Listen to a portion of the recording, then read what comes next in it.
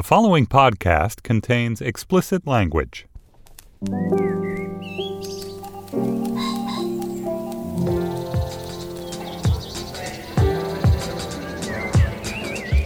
I'm Stephen Metcalf, and this is the Slate Culture Gabfest Come As You Were edition. It's Wednesday, March 13th, 2019. On today's show, Captain Marvel is the latest MCU offering. It's also the first with a woman in the lead. Brie Larson's turn as a caped crusader took in $455 million global BO over the weekend, a huge hit. Cannot wait to discuss with my cohorts. And then Pen 15 is a Hulu comedy. It stars two 31-year-old women playing their 7th grade selves. And finally, what is it like to deliberate on the fate of another human being? We discuss a riveting article about jury duty with its author, Seth Stevenson. Joining me today is the deputy managing editor of the LA Times, who is, of course, Julia Turner. Hey, Julia. Hi, Steve. Joining from LA. And then, of course, Dana Stevens is Slate's film critic. Hey, Dana. Hey. Captain Marvel is the 21st installment in the Marvel Cinematic Universe, the so-called MCU, since Iron Man debuted in 2008, bringing the stable of Stan Lee icons to the big screen. This is the first one to star a woman. The movie is a prequel of sorts, as I understand it. I am not a MCU completist by any means, and a mid-90s period piece. It includes meta-references to the pre-Marvel universe, including slow dial-up speeds in the Blockbuster video chain, etc., etc. Brie Larson's Captain Marvel must fight aliens, earthlings, false memories, true memories, which she does with incredible elan, in my opinion, a certain tomboyish puck. In real life, however, Brie Larson has had to fight an unending series of undermining attacks from fanboy trolls who hate the idea, I think, of women succeeding at doing anything, but especially at the thought of a woman succeeding as the star of their superhero dreams. Well, the joke is on them. It took in this eye-popping figure of nearly $500 million of global box office over the weekend. In addition to Brie Larson, it stars Samuel L. Jackson and Jude Law. Let's listen to a clip. How long do you plan to be in town? Oh, I'll be out of your hair as soon as I track down the Skrulls that are infiltrating your planet. Skrulls? Shapeshifters. They can transform into any life form down to the DNA. Oh boy, you guys don't have any clue, do you? Whoa, hold on. How do we know you're not one of those shapeshifters? Congratulations, Agent Fury. You have finally asked a relevant question. Oh, congratulations to you, Star Force lady. You're under arrest. Okay, Dana, let's start with you. You may have noticed, I can't even bother trying to summarize the plot of these movies anymore. I mean, the plot really isn't what everything hangs on exactly. Instead, these movies presume heavily, the Marvel ones especially, presume heavily on the charms of the lead person. What'd you make of this one? A lot of critics liked it. Others found it somewhat routine. Yeah, well, first of all, plot-wise, I would say that if people want to hear about every detail of how this movie fits into the Marvel universe and how it's supposed to sort of slot into the next generation of Marvel movies, they should listen to the spoiler special we taped last week. Listen to a different podcast. Yeah, exactly. Well, we taped a Slate spoiler special with Jonathan Fisher, Slate's tech editor, who is a comic book aficionado and has seen all the Marvel movies and is very fun sort of talking about how they work together. So we won't get into that in this discussion. But as for my response to this movie, I mean, upon seeing it and reviewing it, I felt somewhat lukewarm about it and just sort of generally rah-rah that there was finally a female-led Marvel movie, even if Marvel movies are not really my thing. But honestly, my favorite thing about Captain Marvel so far is that it smashed at the box office. What gave me the superhero surging feeling of power didn't happen in the theater, but in reading the Variety results and seeing all the records it broke, which if I start citing them, I'll get the details wrong. But I think it was the 6th biggest movie opening of all time. And this is a crazy stat. Outside of superheroes or comic books or anything, this movie had the highest opening weekend gross for a female-led movie ever. So all of that was exciting. And yet, when we get back to the actual movie, I'm not sure, having now talked about this is the 21st in a 22 movie series, I'm not sure that I have a huge amount new to bring. Brie Larson is good in this role, but the nature of the role is that the character Carol Danvers doesn't know who she is for about 2/3 of the movie. Right. She's not sure if she's an alien or a human, and she has these memory fragments that come up and doesn't know whether they're implanted memories. And it seems like a difficult role to play with much conviction until well into the movie, because she is by design something of a blank. Julia, what did you think of this movie? Get me out of my rhetorical spiral, Julia. What did you think of Captain Marvel? I think I would watch just about any movie starring Brie Larson and Samuel L. Jackson. The strength of those two performances carries this movie forward, and the scenes where they are interacting and enjoying each other's company and getting to know one another are the scenes that make this film work for the most part. And beyond that, I thought this was a pretty mediocre entry in the Marvel Cinematic Universe and in superhero movies generally. I did not walk out with the sense of holy moly exhilaration that I have had walking out of Black Panther, walking out of, I think, the first Guardians of the Galaxy, which to me was just such a triumph of doing something different with tone. From Wonder Woman, which I think Dana and I both felt very moving. It felt nice to be able to take the fact of an ass-kicking female superhero a little bit more for granted than I did in the Wonder Woman movie. But I think, Dana, the point you identify, which is that literally the plot is that this character has kind of glimmers of selfhood, but she's being told by her training boss, played by Jude Law, that she must suppress her selfhood, and then she literally can't remember herself, does make it a tough performance to pull off. I also want to talk a little bit about the direction. I mean, these movies are now making a habit of hiring really talented directors who've come up through the indie circuit, come up through unexpected circuit. It's not just a succession of Michael Bay movies about superheroes, which I think has lent a lot of interest and texture to the types of movies that have come out. I do not think that Anna Boden and Ryan Fleck, who I think the movie of theirs that we've discussed on the show is Sugar, which was a really wonderful film. They were also the directors of Half Nelson and Mississippi Grind.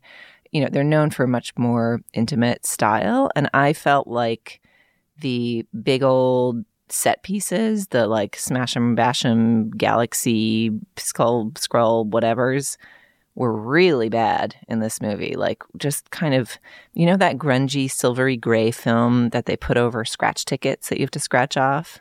It felt like the whole movie was being seen through that, like, metallic gray film. The whole first 20 minutes of it is just like a bunch of computer pixels fighting other computer pixels for the most part. The movie snaps a little bit more into focus when it lands on Earth. And it attempts to be a 90s set piece, but I did not, I mean, in general, I don't love the CGI outer space hoo-ha, but I thought this was a particularly bad set of it, and I found it distracting, and it made it hard for me to settle into the story. I kind of really liked it for its lack of jangly, lurid Technicolor aspects. I thought there was something kind of muted and paced about it, with some, I thought, kind of great screwball elements. I mean, first of all, I totally agree with you, Julia, between Brie Larson and Samuel L. Jackson. Follow these people anywhere, watch them read the phone book. They're great. We should mention that because it's a throwback to the mid-90s, Samuel L. Jackson has had his face, I think, CGI'd or something in order to take out its evidence of its aging, in order to make him look like Samuel L. Jackson looked in the mid-90s, which is a little disorienting at first. Yeah, it's strange. It's almost disorienting because it's so effective, don't you think? I mean, it's pretty successful CGI, but since we just know that Sam Jackson doesn't look like that, it takes about half an hour to get used to it. The same thing happens to Clark Gregg, the actor who appears as the other agent. I just was like, he looks great. Fantastic. He's had some work done. Some work. Exactly, Dana. I kind of, I went in not knowing that it was the Sugar guys who directed it, and found myself pleasantly surprised by the trippiness of this person phasing in and out of possible false, possibly true memories. Is she an alien, an earthling, some kind of weird hybrid? Is she her brain? This is kind of delivered as a premise up front, so it gives nothing away, but she's sort of being brain hacked in order to get certain codes. And I thought all of that trippiness and multiple planes of reality was actually quite artfully done. It made me wonder who had directed the movie. And then, it's like the balance of to my mind, these movies really work. The Marvel movies really work when they're screwballs. They're screwballs that just happen to feature people who can fly or punch really hard or, whatever it is. And I thought that this was just, at its heart, kind of a gentle, funny screwball, dolled up to ridiculous lengths in order to pass as a, as a portentous superhero movie. But I really found the whole thing almost unbearably pleasant and fun and witty and wry, and but essentially carried along by her performance, which is all of those things. And as you say, Dana, with the added zhuzh of it going straight up the nostrils of the sexist fanboys. We should talk about the sexist fanboys, because I feel like this movie was, more than any Marvel movie that's come out in a while, was pre-reviewed and pre-trashed by lots of haters, to the extent that the site Rotten Tomatoes, the movie review aggregator, has now banned, they should have done this long ago, but banned fan comments from people who haven't seen the movie yet. In other words, you can no longer prejudge a movie on Rotten Tomatoes, which I don't know why one was ever able to do that, but there was so much hate speech floating around on that website that they made that rule because of Captain Marvel. I trust you two to tell me if this is a stretch, but I felt like a kind of patriotic twinge at the movie's box office triumph, in part because among the many points of geopolitical contention now between us and our supposed adversary in Russia is a referendum on masculinity that Putin has turned his regime into, which is men are men, women are women. The gender roles are natural, predefined. Effeminacy is a kind of moral deformation. Women assuming masculine roles is a rip in the cosmic fabric, on and on. And I think we live in the age of spamming and botting, and the attacks on this movie, prejudged attacks on this movie, come from that same place, if not literally, certainly metaphorically. And it was great. It was great that a woman dressed as a archetypal American superhero in the face of that kind of orchestrated and probably bot-driven attack totally triumphed. Yeah. I don't know how I got from welling up with tears watching Wonder Woman in that theater in Australia a couple of years ago to kind of yawning at this project, and I want to try and suss it out, because there are a lot of things that this film does intelligently in terms of gender that I think are worth noting. Number one, she has no love interest. There's not even a glimmer of one. There's not a misdirected one. No, there's not even a flirtatious comment directed her way, right? Well, one guy tells her to smile, and then she steals his motorcycle. But she does not find self-actualization through romantic love, and that actually felt to me like the most radical thing in the movie, that you're not trying to have it all, but ultimately the point is to couple up.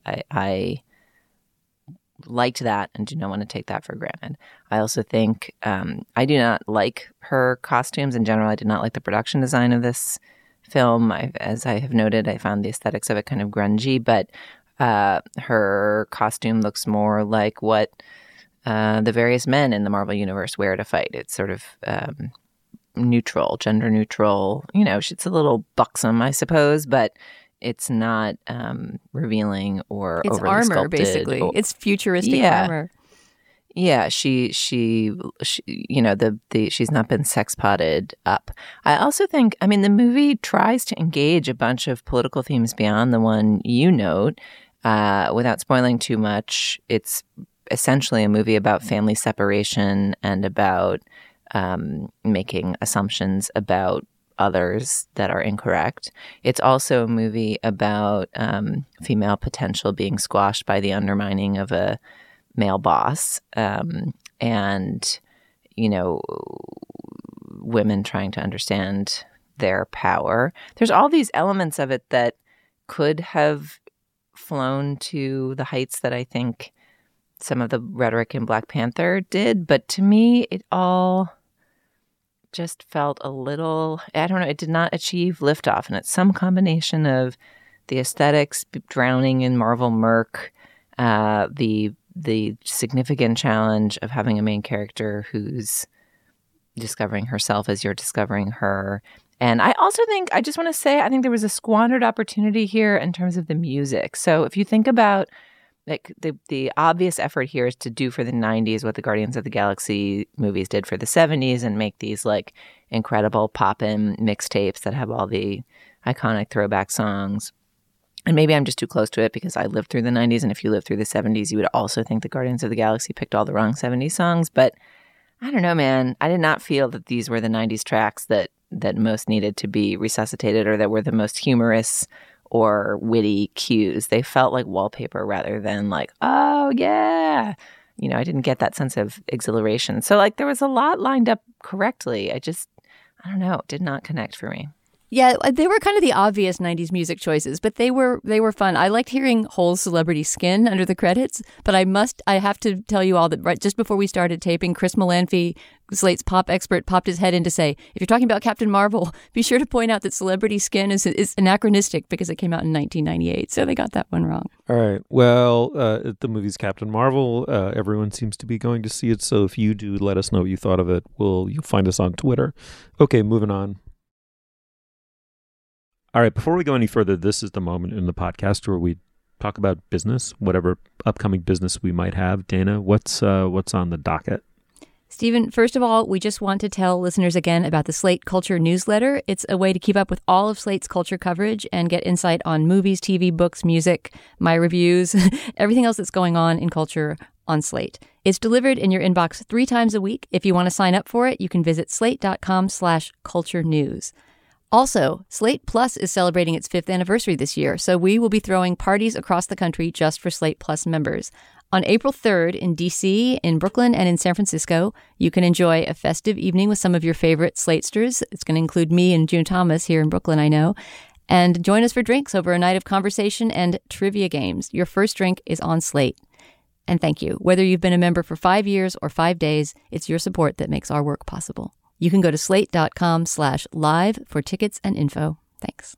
Also, in Slate Plus today, we're going to be talking about jury duty. We're having Seth Stevenson on for our 3rd segment to talk about his great piece, Guilty, that recently went up on Slate. That's reporting on and remembering a trial that he served on the jury for 20 years ago.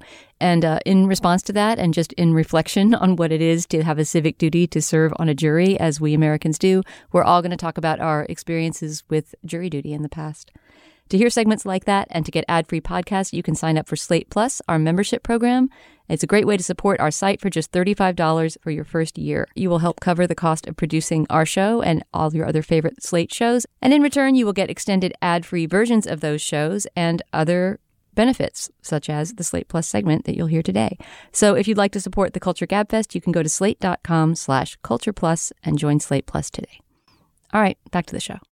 Pen 15 is a new sitcom. It's on Hulu, and it kind of has the opposite effect of Agent Fury's youthifying CGI in Captain Marvel, in that the conceit of the show, quite original conceit, is that 2 31-year-old actresses play their own 7th grade selves, or versions of their own 7th grade selves, even as everyone else in the cast is completely age appropriate. So the 2 31-year-old, early 30s women actresses interacting with other 13-year-olds as they play out the social politics of being 7th graders, the perils of being, and the depiction of the show, really horny and really uncool. The 2 31-year-old actresses are also the co-creators of the show. They wrote many, if not most, of the episodes. Their names are Maya Erskine and Anna Konkle. The show's very funny and a big hit with critics. Why don't we listen to a clip? Who else is in homeroom with us? Like a Sam? Oh my God, he wishes. He wants you so bad. It's crazy. Nah, never in a trillion years. That's disgusting. Like, hell no. No, I know.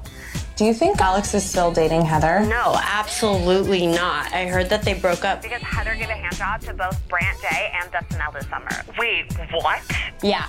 That Hobag. Such a slut. Oh my God, also, I heard that Connie M grew double D's her last night at camp. That's so effed up. How is that even possible? I don't know. It happened in the middle of her sleep. That's so unfair that happens to people. I wish that was me.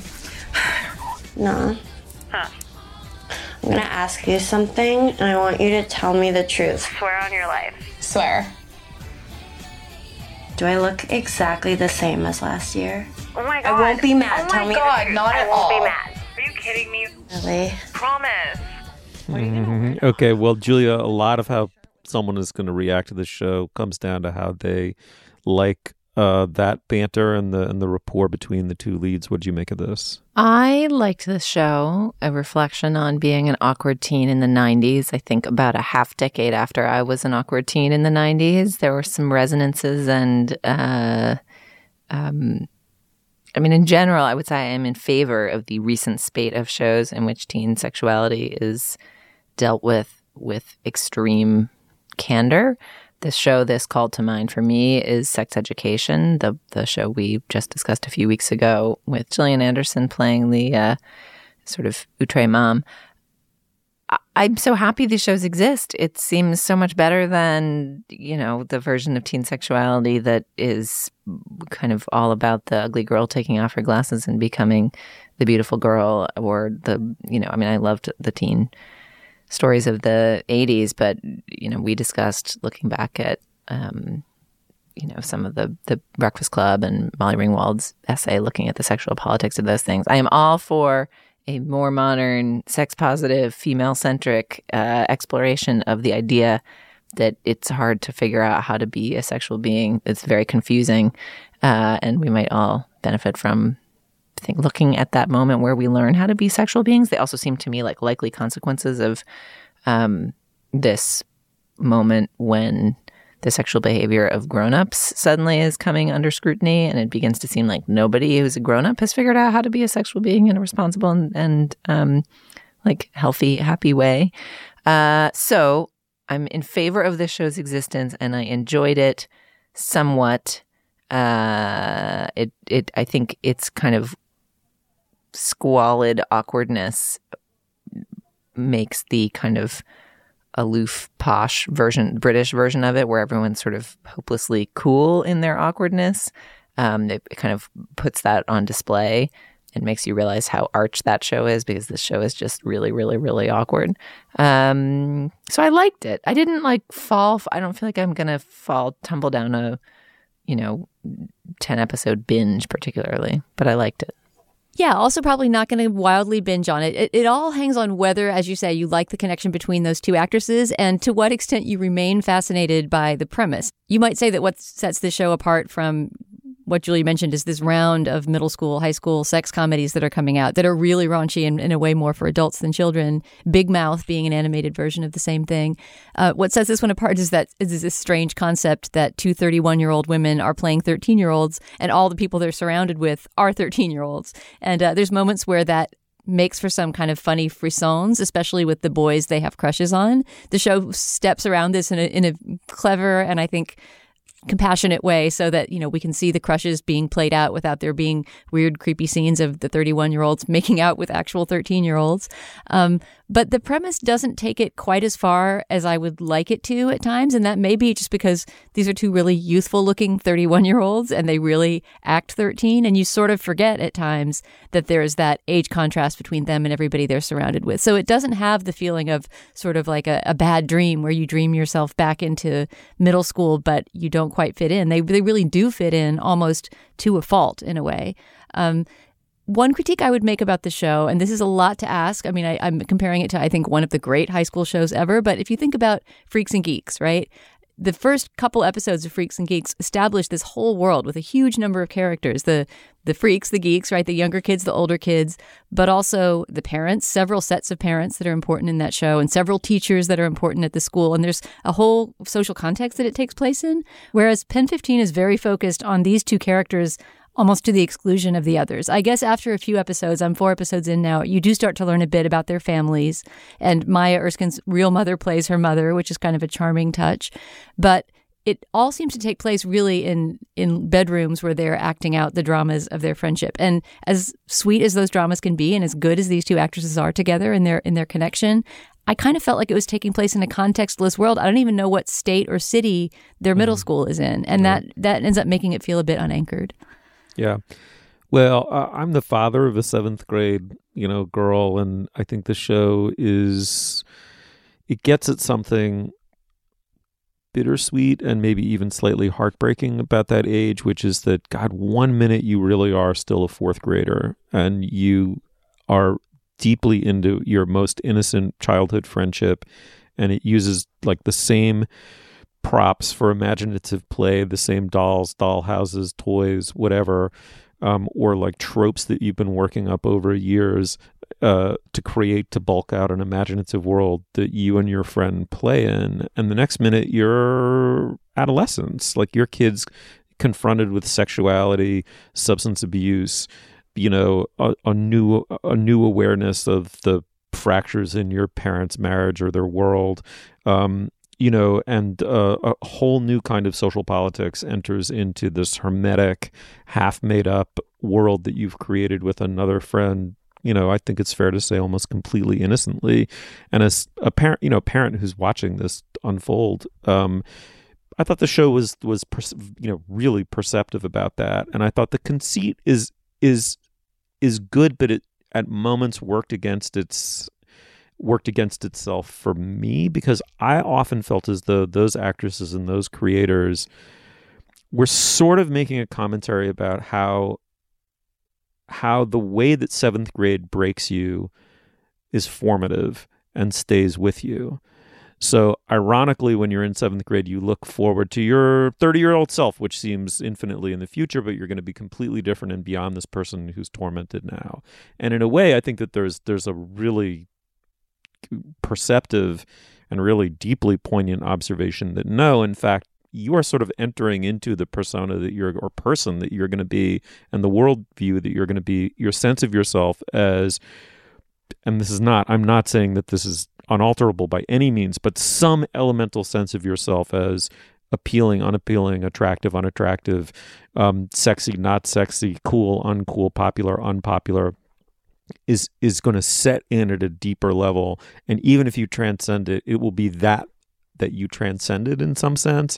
And I thought that was a plus. Where it became a minus for me is when I felt as though that commentary was directed against their 31-year-old selves as immature. Like I saw 31-year-old women who I kind of imagined outside, and this may not be fair, outside of the confines of the show, acting a little bit like unformed, or it made me start to dislike them as the 31-year-olds that I imagined they are, probably unfairly, but they clearly love interacting with one another. I think they were improv geeks together at NYU at Tisch, and I started to just kind of dislike them as grown-ups, as like slightly emotionally arrested grown-ups whose worldview maybe hadn't evolved quite far enough beyond the seventh grade binaries, and they started to drive me fucking crazy, even though I sort of intellectually kept admiring the show and kept watching it. I think I watched easily, I watched five episodes or more. But anyone else on this wavelength? Or I'm not quite sure that I understand how you can extrapolate from their performances to knowing anything about their 31-year-old selves. But But Dana, they're 31-year-old women replaying out the drama of being seventh graders. But is that not legitimate material for a show? That can't help get you thinking that they, on some level, find this elemental and worthy of revisiting. There's like a lack of poignancy and tenderness that you would have if the show featured 13-year-old actresses in a way. Like or let me throw the question back on you. What effect is achieved by this really glaring conceit that defines every single minute of the show?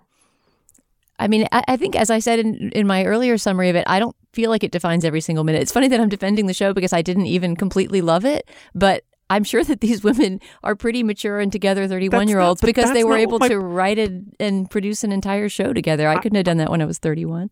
Okay, but I mean, I am not in any way trying to insult them. I'm trying to understand my reaction to the conceit and help me understand why it's a very, very bold decision. It defines the entire show. Why? Why do this? What's the effect? It works on the viewer in ways that I'm just trying to become conscious of. I guess the intended effect, and at times it works for me and at times not. And I guess it always works, but I'm just not quite sure how far or how deep that goes. But the intended effect is simply to sort of dramatize the exact situation you were describing, that your adolescent self and all its broken dorkiness helps to define the person that you become. And so I guess it's an attempt to look back in the body of one's, I mean, it's that fantasy always, right? Of like, what if I could go back and live it now? Except that they don't seem to have any more, moral agency than they would have when they were 13. I understand your instinct to defend these women against Steve's question, Dana, but I do know what you mean. I did not feel that having the performances be by adults is actually central to what the show is doing, and so it feels a little random, and it begins to feel as though part of the point of having them play the performance is that what's better than, writing and running a really interesting show than writing, running, and starring in a really interesting show. And so the conceit feels, I don't know, the conceit does feel a little bit extra to me. I hear you on that. And I also think, to your point about Freaks and Geeks, like there's some strange touches in the way that they treat, for example, Maya's mom.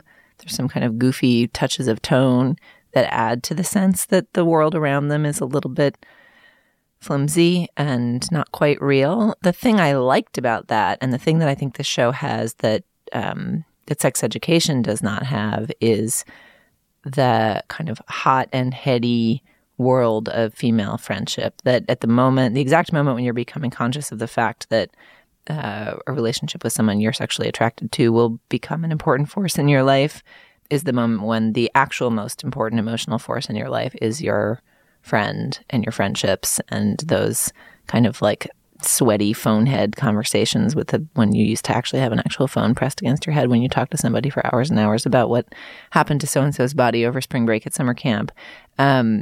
Like that. I love when shows get friendship right, and that was one of my favorite things about The League, weirdly, that kind of goofy sports show on FX.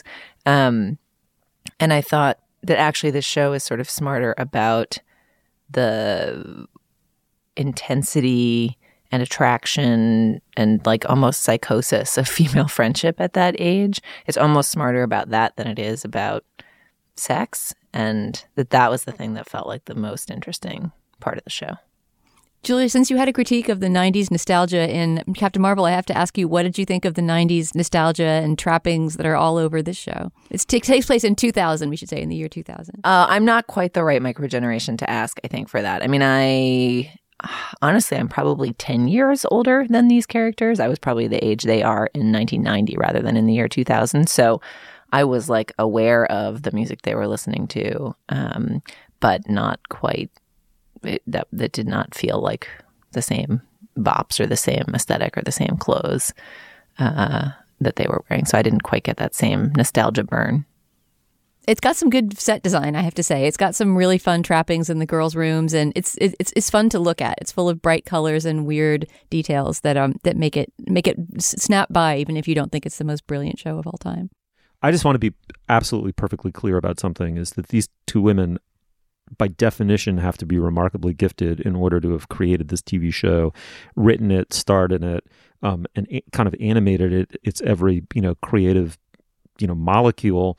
I'm not at all casting aspersions on them as talents or as human beings. I'm just trying to reckon with the effect of what it's like to watch 31-year-old women inhabit their 7th grade analog and act in ways that are meant to be kind of annoying and immature, and whether that makes you sometimes sort of sit back and think, oh, I'm watching like an immature 31-year-old, or I'm watching someone who's making a super sophisticated comment on what it's like to be an arrested human being because of the damage done to you in 7th grade. I mean, I think all of those things are in those performances, which is why the show's really notable. But anyway, okay, it's Pen 15. It's on Hulu, and you should check it out, and we'd love to talk to you about it. Maybe find us on Twitter. Okay, moving forward.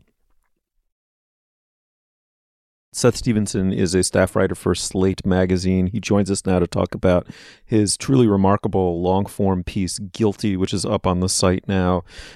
Seth, I'm going to kick this to you pretty soon here, but and there are a lot of details to this case, but you sat on a jury a couple of decades ago. You rendered a judgment with that jury, and it's sat with you ever since. And so this is both a kind of long-form descriptive narrative piece about the process of being on a jury, but it's really an examination of your own conscience as someone who had the right and the power to decide the fate of another human being. I take us through it, but I would say that the two very important facts that our listener who may not have read the piece yet will probably want to hear more about and want to know is that, first of all, it was two people committed a crime, resulted in the death of a third party. One person, in your estimation, was clearly culpable. The other person was far more ambiguous. And as one lawyer said to you recently, you were caught in the crossfires of a horrible legal doctrine. You were sort of forced by the legal code to convict, somewhat forced by the legal code to convict the second party as some form of an accessory and send them to jail. And the second incredibly salient fact about this piece is that you were the last holdout on the jury. It was kind of the classic, almost, 12 Angry Men scenario of 11 people ready to, vote to convict. And you were very young at the time. You had an inclination to hold out, and then you didn't. So why don't take us a little bit through the crime and then what made you revisit this experience? Yeah, so briefly, the crime is this one guy, Maurice, got in sort of a road rage incident with some off-duty police officers. They weren't in uniform. Their cars weren't marked. And Maurice went off in a huff, and he went and enlisted some backup and went back and there were two guys, Maurice and Dominic, who my story is mostly about. They went to the top of a hill and looked down on the off-duty police officers who this road rage argument had been with, and somebody shot down the hill. At least one person shot down the hill and ended up killing one of the off-duty police officers. So I became a juror on that trial, on that murder trial. At the time, I was an editorial assistant at Slate. This was in 1998 in Washington, D.C., and I was 1 year out of college. And I was I thought it might be kind of fun to be on a murder trial as a juror. I thought it might be interesting, and it would give me some life experience. And wouldn't this be a cool, weird thing to experience? And then as the trial went on and the gravity of the situation became more immense, I got swept up in having to make this decision about this second guy, Dominic, who had been enlisted as backup and come along, and I didn't feel that the prosecution had proved that he had fired a gun. And yet the way the aiding and abetting legal language worked, we sort of, as jurors, seemed bound to convict Dominique of first-degree murder, even if he hadn't taken his gun out of his pocket, even if we thought they hadn't proved he'd taken his gun out of his pocket. And I eventually, I sort of held out. I sort of went back and forth. The logic of the legal language eventually overcame my reservations, and the forceful arguments of some of the other people on the jury overcame my reservations, and so I voted to convict. And for a while, I told myself, well, I was just bound by that legal language, that aiding and abetting doctrine. But eventually, I thought to myself, well, wait a second. What happened here? How did this happen? How did this jury do this? Why was the law like this? And so I started to go back and try to reinvestigate what happened. And I found all the court transcripts, and I interviewed the judge and the prosecutor and the defense attorney, and I interviewed Dominic, the guy I'd convicted, who I felt maybe should not have been convicted. And I found him in prison, and I spoke with him, and that's how the story happened.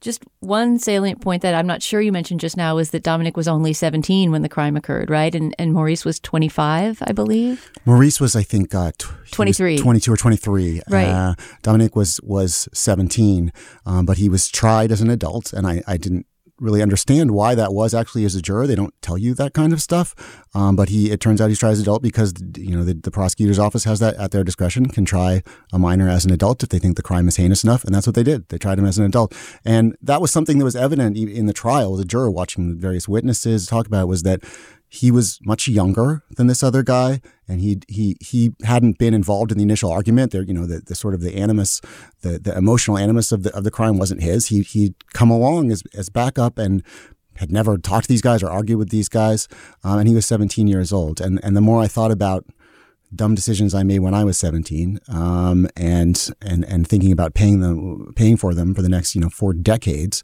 there were all these sort of elements of the law that conspired against him. There's the fact that he was 17, but he was still tried as an adult. There's the fact that he and his co-defendant, the other guy, Maurice, were tried in the same trial. So, and each one is saying the other one was the shooter. They're both accusing the other. So they both sort of function as a second prosecutor against the other guy. Right. And you'll see in some cases they'll sever two co-defendants like that, so that doesn't happen. And like Martin Shkreli, the famous, dickhead pharmaceuticals guy, right. He made that argument. He had a co-defendant and they were each blaming each other. And he argued, well, this should be severed. We're blaming each other. Exactly the same logic. And it was severed. All right. He's a rich white guy, so it happened for him. I don't think you mentioned this also, but both the defendants and the victim were black, right? Everybody was black in this. Both of the defendants were, and this is happening in Northeast DC. Yeah. I'm going to ask some questions that are cheating a little bit, Seth, because I worked with you on this story for a while before I left Slate, and it was a really hard story to report and then a hard story to write, to report because you were trying to find all of these people from 20-odd years ago, and then hard to write because the story that was indelible in your own mind and that caused you to weigh an injustice that had been done, you thought, and that you had taken part in doing. It turned out when you brought this to all kinds of legal experts and people thinking about what happened in our criminal justice system, they didn't think it was so special. You were just a juror. There's hundreds of jurors, hundreds of juries, probably maybe even thousands of juries sit every day. And they must weigh the fate of men and women, and then they do, and then on they go. And so I'd love to hear you talk a little bit about the conflict between what a significant drama this was for you and for Dominic, more so for Dominic, and how the legal establishment thought about it when you brought it to them as a reporting question. Yeah, when I went back and talked to the prosecutor and to the government-appointed defense attorney who'd been Dominic's attorney, neither of them thought there's anything particularly remarkable about this. I mean, it's the kind of case, particularly in 1990s Washington, D.C., it was the kind of stupid shooting case that was really par for the course. It happened, not infrequently. And to me, Dominic was this sort of like tragic victim partly of my own actions. But to them, he was just another black kid in Northeast DC who made some really dumb decisions, who brought a gun to what he knew, was a potential conflict. And tough luck for him. And I mean, that eventually what we kind of settled on in writing the story was, okay, maybe this isn't, the most remarkable trial that ever happened, but that in itself, look at all the ways the system conspired against Dominic, all the ways it was stacked against him in this very typical crime, typical trial. And let's step back and think about how did that happen? Why is that? And you could maybe tell a million stories like this, but in this case, I'm telling this story because I was one of the cogs in the machine that put Dominic in jail for 40, 50 years, and, being a juror and playing my part. And everyone I talked to, from the judge to the prosecutor to the defense attorney and the other jurors, we all felt we were playing these roles in the system, and everyone sort of expressed this idea that they were kind of constrained, whether it was the judge talking about mandatory minimum sentencing. She had to give Dominic a certain number of years in prison, even if she felt he was less culpable in the crime, whether it's the defense attorney, who's government appointed, talking about he would have liked to sever, but the fact is, it's really hard to sever a trial like this because it's more expensive to run two trials. It takes more time. You have to do everything twice. And then the jurors, me and the jurors I found and spoke to, who said, "Oh, well, that language, that legal language, we were sort of bound by it." But everyone, it's sort of like, who's actually in control here? Who's actually responsible for what happened to this kid? And everyone's kind of saying, "Well, it was the law, it was the system, it was this," and no one's actually sort of saying, well, what could I have done maybe to create a different outcome here? Right, and those things that seemed so immutable to you at the time, like the fact that the co-defendants hadn't been severed, or the fact that there was this aiding and abetting doctrine that was the way it was, are all, you find out 20 years later, temporary situations. If the same trial had happened a certain number of years later, I forget how many, you would no longer have had to abide by that aiding and abetting policy. Yeah, I spoke to an NYU law professor, and she'd actually been a lawyer in D.C. in that era, and so she was really familiar with this doctrine, this aiding and abetting doctrine that was in use at the time, and it got overturned and the problem with it was at that time, and the way the legal language was explained to the jury, it didn't really matter what Dominic's intent was when he was going to the scene of the crime with a gun. It didn't really matter if his intent was that we were going to go kill someone, or his intent was just, oh, I think my friend is going to beat someone up and I'm just going to be there. Or my friend is going to, have a shouting match and I'm just going to be there. It didn't matter what was going on in his head. And that is kind of antithetical to how we usually think about deciding someone's guilt or innocence. We usually think about why, what was their intent? What were they trying to do? What, are they culpable or not because they meant to do this? And that doctrine kind of erased that. And so eventually that got overturned and they changed it. And under the new doctrine, prosecution has to prove that this co-defendant, this aider and abetter, intended for the crime to happen. It's something they wanted to bring about. So it might have been a completely different outcome now. And regardless, what's weird about that, though, is that it doesn't even matter. Even though the law changed, that, according to this law professor, is not really grounds for re-examining what happened to Dominic and doing anything about it. Yeah, I mean, to me, that was one of the most interesting things about your reporting was just the complexity here. I wouldn't have known that the fact that a common interpretation of the law that was later adjudicated to be incorrect and amended, turned out like that wouldn't be grounds for appeal, that if you had been improperly defended, that there are all kinds of grounds for appeal, none of them successful thus far in Dominic's case, but that, the entire way in which we conducted or interpreted what the crime was for this period, the fact that we later changed that's not grounds for appeal. That in and of itself seems like another thing about the justice system that on the one hand you hear it and you say, oh gosh, well, I guess that's the law, you can't appeal. But of course, that's what you were doing in the jury booth. And it makes you think, well, should that not be grounds for appeal? Maybe that's something that we should also be reconsidering about the justice system. Yeah, and this was the thing about going back and reporting this and talking to all these folks involved in the criminal justice system. It was like turning over rocks and finding worms everywhere I looked. There were just all these things where, like, for instance, even though this was a local crime in Washington, D.C., because of the weird nature of Washington, D.C., this gets tried as a federal crime. And because Dominic's convicted and sent to prison, he's sent to federal prison.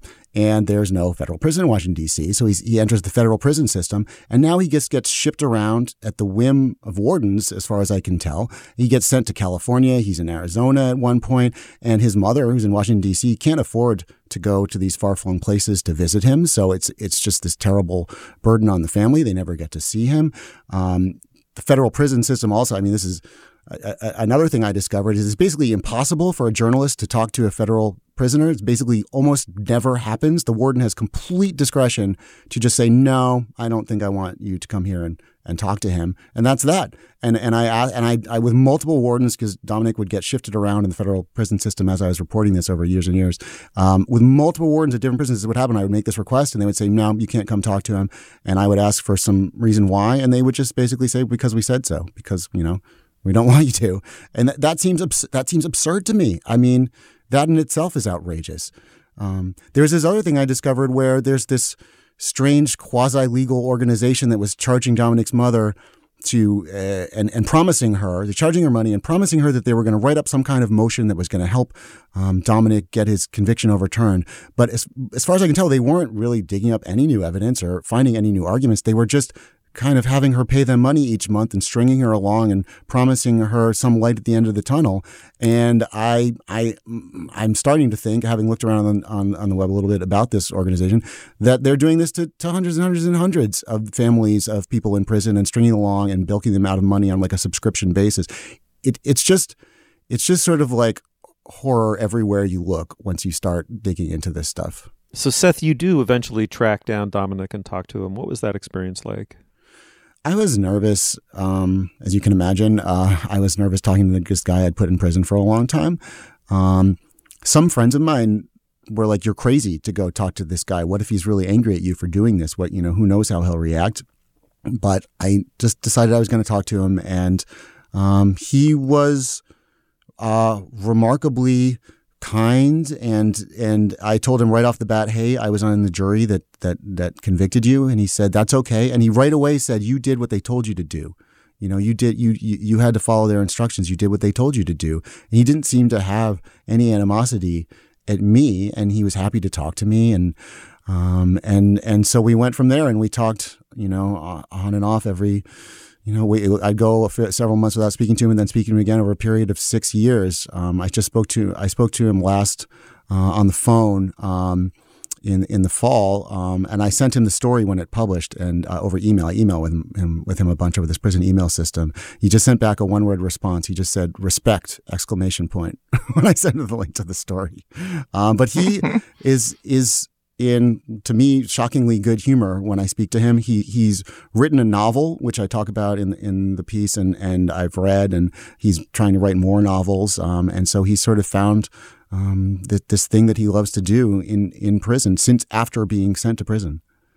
Seth, it's obvious why this was a logistically hard story to report, but it seems like, and this comes out in the writing as well, that it was also an emotionally hard story to report. And I was just curious, not only in talking to Dominic, but all the different people you talked to, including Dominic's mother and other jurors that you remembered from 20 years ago that you were able to track down. Were these some of the hardest cold calls you've had to do as a journalist? I mean, given the fact that you were both reporting the story and, as you say, you're a cog in the machine of it. Yeah, contacting Dominic and telling him who I was, I had incredible trepidation about that. Talking to his mom also and saying, I helped put your son in prison. But almost everyone, the responses were not what I was scared of at all. The responses were incredibly welcoming and warm. Dominic's mother invited me to her house. I sat on her couch in her living room and talked to her about what had happened. The other jurors who I found a few of the jurors, and to a T, they all said, I have been thinking about this trial for the last 2 decades also, and I have been curious how it happened that way. It seems, why did we convict both those guys, for when it seemed like only one of them was clearly guilty. It was actually very cathartic to speak to the jurors, because that, if you've ever been on jury, it's such a weird thing where you're randomly selected, thrown together with these 11 other people you don't know who are also randomly selected. And then you have to come somehow hash out an agreement on the fate, if it's a serious crime, you have to hash out an agreement on whether you're going to send someone to prison for the bulk of their life. And you're just doing this with these strangers you met 6 days ago. It's an incredibly strange thing to do. And there's not really any debriefing process after you do it. They just, once the verdict is given, they just kind of say, okay, you've discharged your duty.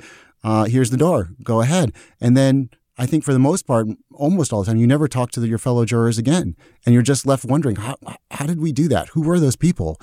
And you're brought together in this hothouse atmosphere where you're deciding these important things, and then you just disperse and don't talk to them again. And I just felt like there must be all these sort of jury refugees out there, very isolated from each other, who'd come together and now have drifted apart. And it was incredibly cathartic for me to talk to those fellow jurors again and share what we'd been thinking and how, and kind of try to piece out how we'd come to that decision.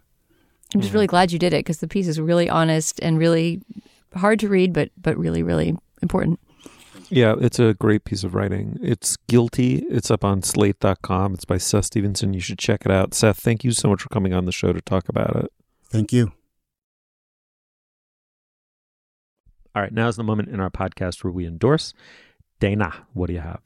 Stephen, I have 2 things. One is a really quick callback to last week's show. So we spent the entire show talking about the documentary Leaving Neverland, and we never got to the Oprah special that aired immediately after it, which I realized after we had this long conversation about this 4-hour documentary that I thought we had sort of approached from every angle, that the Oprah interview is a completely necessary coda to sort of understand the reception of the show in these guys' lives. And questions that I came out of Leaving Neverland with included, how has doing this show changed their relationships, with their families and wives, et cetera. And they get into this in the Oprah conversation, and it's just really cathartic. I mean, you've just watched that documentary and it's really difficult and you're kind of struggling with it, and you just need Oprah in your life at that moment. Oprah comes in with her warm, compassionate way and makes it all feel better, and also brings out a lot of new information. So it's the interview that Oprah Winfrey does with Dan Reed, the director, and also James Safechuck and Wade Robson, the 2 subjects of the documentary. That's one just quick endorsement. And the other one is this book that I just started, so I can only speak to its first 2 chapters, but it's great so far. It's a new book called The Art of American Screen Acting, 1912 to 1960. It's by Dan Callahan. And what he essentially does is go actor by actor through all those years. Some of the people he covers he starts with Lillian Gish, the D.W. Griffith muse, and goes all the way through the kind of Marlon Brando, Kim Stanley, Actors Studio method era, and talks about how American acting in movies has changed and how our idea of what a good actor has changed. And he just has a very specific way of writing about performance. I think he comes from a theater background and is really good at breaking things down, like, gestures and eye lines with the camera and what actors have done through this series of decades to create an illusion on screen, and how our idea of what's fake and what's real on screen has changed. And it's a really fascinating book so far. So The Art of American Screen Acting by Dan Callahan. Oh, excellent. Julia, what do you have? I have a recipe to endorse. I think I've spoken before about my fondness for Smitten Kitchen, which is a recipe blog done by Deb Perlman. I've probably endorsed recipes from it before. I find it to just be one of the most reliable recipe sources. If you make a recipe from it, you will get something good. Something good will come out. It will be clear. You will have a pleasant cooking experience. It was my son's birthday a couple weeks ago. We had a birthday party. One of the pieces of advice you always get about twins is make 2 cakes. Got to give each twin their own cake. They should not have to share a cake merely because they share a birth date. So I always figure out what my guys want and cook them each a cake. And one of my sons wanted chocolate cake with vanilla icing, and the other or chocolate cake with white icing, and the other wanted a confetti cake with white icing, which put me in the unenviable position of contemplating a birthday cake that had 2 cakes frosted with vanilla buttercream, which is just too much vanilla buttercream. Buttercream is like already borderline gross on one cake, especially if it's not chocolate, and 2 is too much. So I wanted to find a cake recipe that had that kind of marshmallowy frosting that's like sticky and gooey and involves egg whites and is basically like spreading the interior of a marshmallow on a cake. That kind of frosting is often a little bit difficult to make. You usually have to like heat stuff and use a hand mixer over a double boiler. But then when it comes out, it's great. I also have been trying to make a good chocolate cake for years and years and years, and have made just a bunch of dudsy chocolate cakes, unfortunately. However, this recipe on Smitten Kitchen for a homemade Devil Dog, Ding Dong, or Hostess cake is bonkers good. The chocolate cake I made was dense, rich, dark, had a tight little springy crumb, and it's probably the best chocolate cake I've made in a decade. And the marshmallow frosting is complicated, as such frostings are. You do have to use a hand mixer over a double boiler, but, worked, turned out, and this cake was delicious. So I would recommend homemade Devil Dog, Ding Dong, or Hostess cake. I made the version where you double the frosting, make 2 layers, and just make it like a proper cake. I will put a link to that on our show page. Julia, I believe I had a piece of one of those cakes at your house, didn't I? I think you had a piece of both of the cakes, and you only ate this one because it was the one that was good. Confetti cakes are fundamentally sort of gross, but, it turned out okay, the confetti cake that I made for my other son. You're such a good mom. I love Smitten Kitchen, by the way. It is so infallible. Okay, I would like to endorse a couple of essays I read on the web this week. I thought they were both really exemplary. One is called Hudson Yards. It's on the new Hudson Yards development, which is nearing completion in New York City. It's by a writer I didn't know named Jake Biddle. And it's on The Point magazine. We'll include a link to it on our show page. But it is just a beautifully written consideration of what this mammoth postmodernist nouveau riche monstrosity is and means in the sort of arc of American urbanity as it's developed over the last 25 to 50 years. And it has wonderful sentences. Let me read one. Above me, everything sparkled. It was from that vantage that the tension of a place like Hudson Yards was clearest, the tension that is between how it appears and what it represents. It was impossible for me to look up at the cluster of lazarine towers and not feel disgust at the concentrated wealth they had been created to serve. But it was just as impossible not to be entranced by their surfaces, compelled almost to pull out my phone and take a picture of the assembled whole assembled whole. I thought that was a really good, really strong essay. And then there's a wonderful essay by Michael Weiss over at the Daily Beast, a really long essay considering W.H. Auden, the poet, in light of the poetry that he wrote in the 30s, for which he's most well known, which has a kind of public mindedness in the face of fascism. Like, what will public life be during a time when one must fight fascists with everything one has, but also when one might lose to them? And Auden came to look back on that poetry as overly simplistic in a way, and maybe even a betrayal of his own gifts. So Auden had very mixed feelings about some of the most famous poems he ever wrote. And I just thought Weiss's essay is really, really intelligent about that, and it gets into Auden's relationship with politics and the United States, with other poets, and with Hannah Arendt at the end. It's just a really exemplary piece of sort of public literary criticism, whose parallels to the present moment don't need to be drawn out, and so really aren't. It's just implied that this is an important subject to care about right now, even though at other times in American history it might seem esoteric to revive our interest in this. But I thought it was a really admirable, I just thought really just incredibly admirable piece of literary criticism, and good on the Daily Beast for publishing it, honestly. I mean, it felt to me as though it was several thousand words long, but check it out. We'll link to that as well. All right. Thanks, Dana. Thank you, Steve. Thanks, Julia. Thank you. You'll find links to some of the things we talked about today at our show page. That's slate.com/culturefest. As always, you can email us at culturefest@slate.com. You can find us on Twitter. We've got a Twitter feed. It's @SlateCultFest. Our producer is Benjamin Frisch. Our production assistant is Alex Barish. For Dana Stevens and Julia Turner, I'm Stephen Metcalf. Thank you so much for joining us. We'll see you soon. Here's a short preview of our Slate Plus segment for today. If you want to hear the whole thing, sign up for Slate Plus at slate.com/cultureplus. But just to clarify, you didn't think that the guy himself was in on the scheme, in the sense that he slipped and fell and broke his hip on purpose in order to get into some defrauding scheme. I know this sounds like ultra sinister, but it did not seem to me completely out of the realm of the possibility that, like, the people behind this bounced this guy off of a hard surface. Thanks for listening. Again, to hear the whole thing, you can sign up for Slate Plus at slate.com/cultureplus.